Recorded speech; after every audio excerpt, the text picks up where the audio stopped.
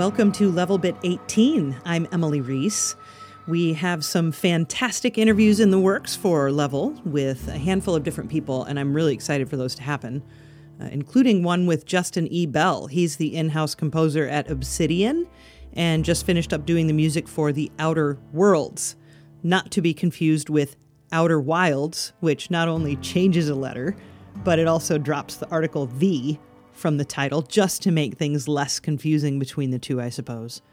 Both games came out last year. Both are fantastic for very different reasons, but both also have truly incredible music and both scores. Well worth your listening time. I recommend them both. But back to Justin E. Bell, the composer for The Outer Worlds. I just wrapped up playing that game a few days ago. I thought it was fun. It scratched my Firefly, Mass Effect, BioShock, Fallout itch. And I look forward to having another playthrough down the road. I really loved the score to this game. When I think about sci-fi games and other media in sci-fi, I was reminded, personally speaking, of a style of like Jerry Goldsmith's Star Trek film scores, but also Greg Edmondson's music for the TV series Firefly, which is what you're hearing right now under me talking. But it has more electronic elements, of course. Justin's score does. I mean, this is for sure a hybrid score, and it's great. But we're going to talk about one track, and it's not going to be the main theme, as fabulous as the main theme is. I mean, who doesn't want more bass flute or whatever that is at the beginning?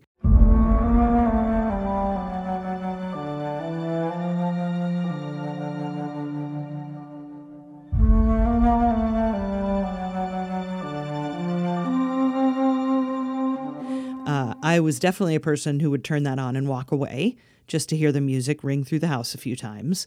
And we'll talk about that tune in a future interview. But I want to talk to you today about a track called Edgewater. First of all, I have to apologize to the people of Edgewater. I'm not going to say anything more spoiler-free. That's how I'm going to remain. But I'm sorry, Edgewater. You happen to have really great music in your town. And the part in this track called Edgewater that I'm going to focus on is the second half of it. I think Justin put probably both town themes into one track for the sake of the soundtrack.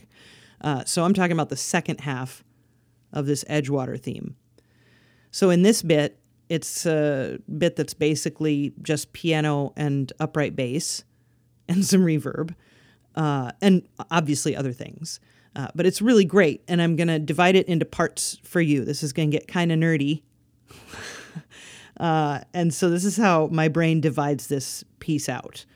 I think of it in two big parts, so we'll say A and B. And A and B both have smaller sections to them. So I'll talk you through A and A prime, and then B and B prime. If you're unfamiliar with how those terms are used, A prime will be a slightly varied version of A. Same for B prime, slightly varied version of B. So, here's part A.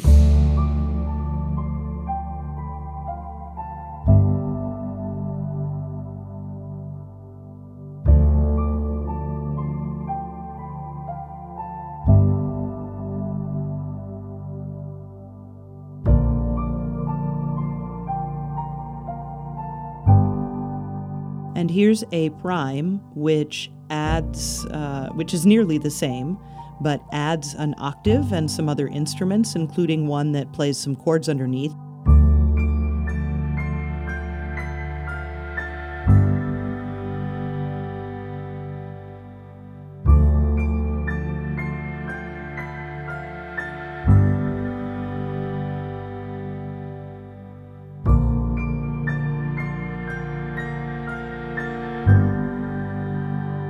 Part B is badass because part B is a varied inversion of the melody in A. So if you follow the contour of the lines, what you heard in part A was a descending melody. In part B, it's ascending. So here's part B.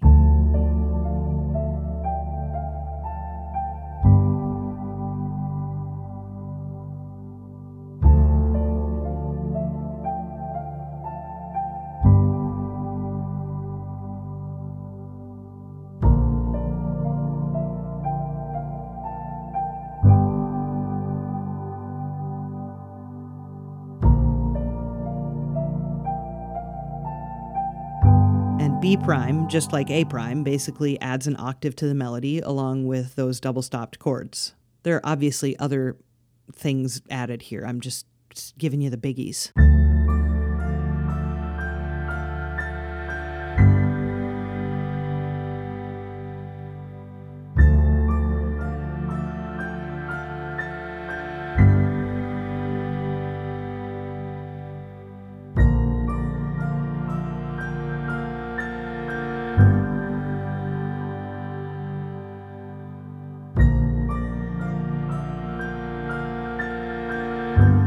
So anyway, that's kind of fun how he basically flips it upside down.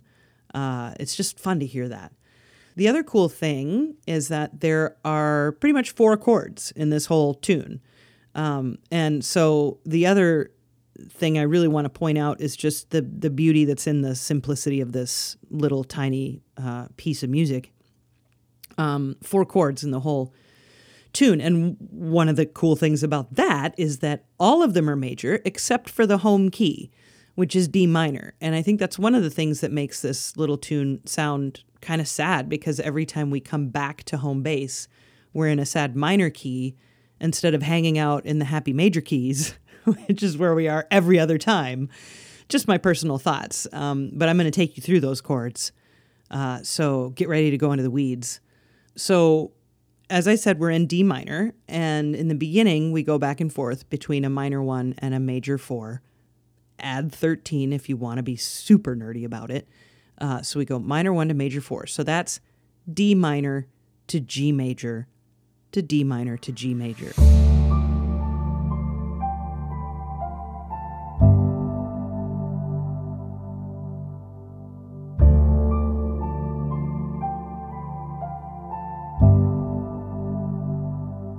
Now, in what's called natural minor, the 6th note or degree of the scale is flat. So in D minor, that note is a B flat.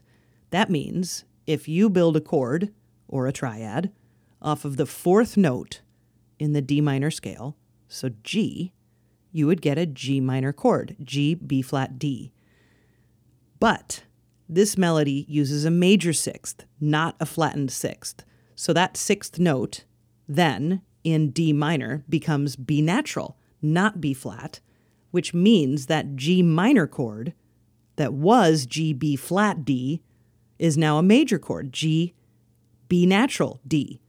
And hey, that 6th scale degree, we've talked about this one before more than once, because basically he's using the Dorian mode here, a scale, D minor scale that has a flat 3 like a minor scale does. All minor scales have a flat 3rd. And then it has, instead of a flat 6, it has a major 6 along with a minor 7. Justin then, by using that Dorian mode or scale, he can go from D minor to G major, not D minor to G minor, as you would hear in so-called natural minor harmony.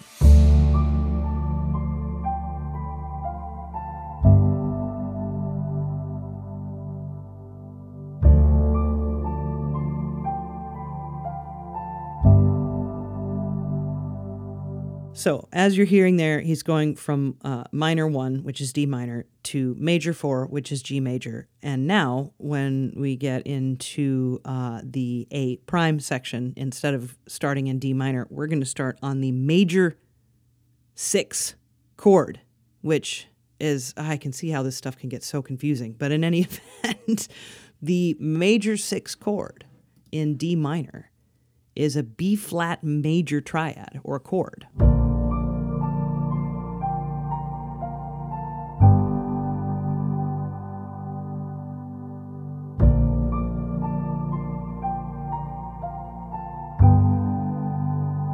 So, in a major 6, you're building a chord off of the 6th scale degree. And in D natural minor, that 6th note, D, E, F, G, A, B flat, is B flat. Unlike in D Dorian, which has a B natural, would go D, E, F, G, A, B natural.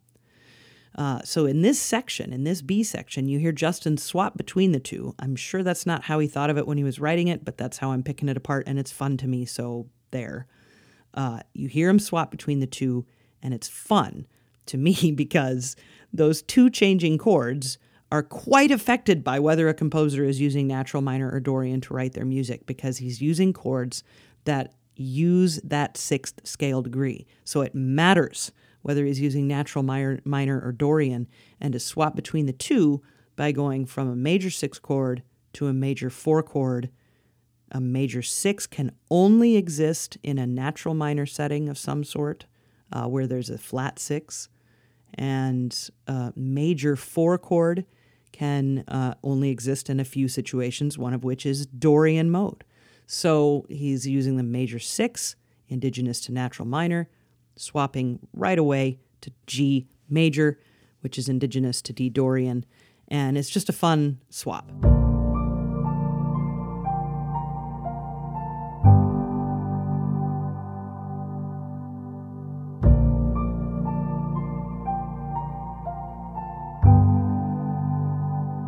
Hope I said all that right. It's in my head right, I'll tell you that.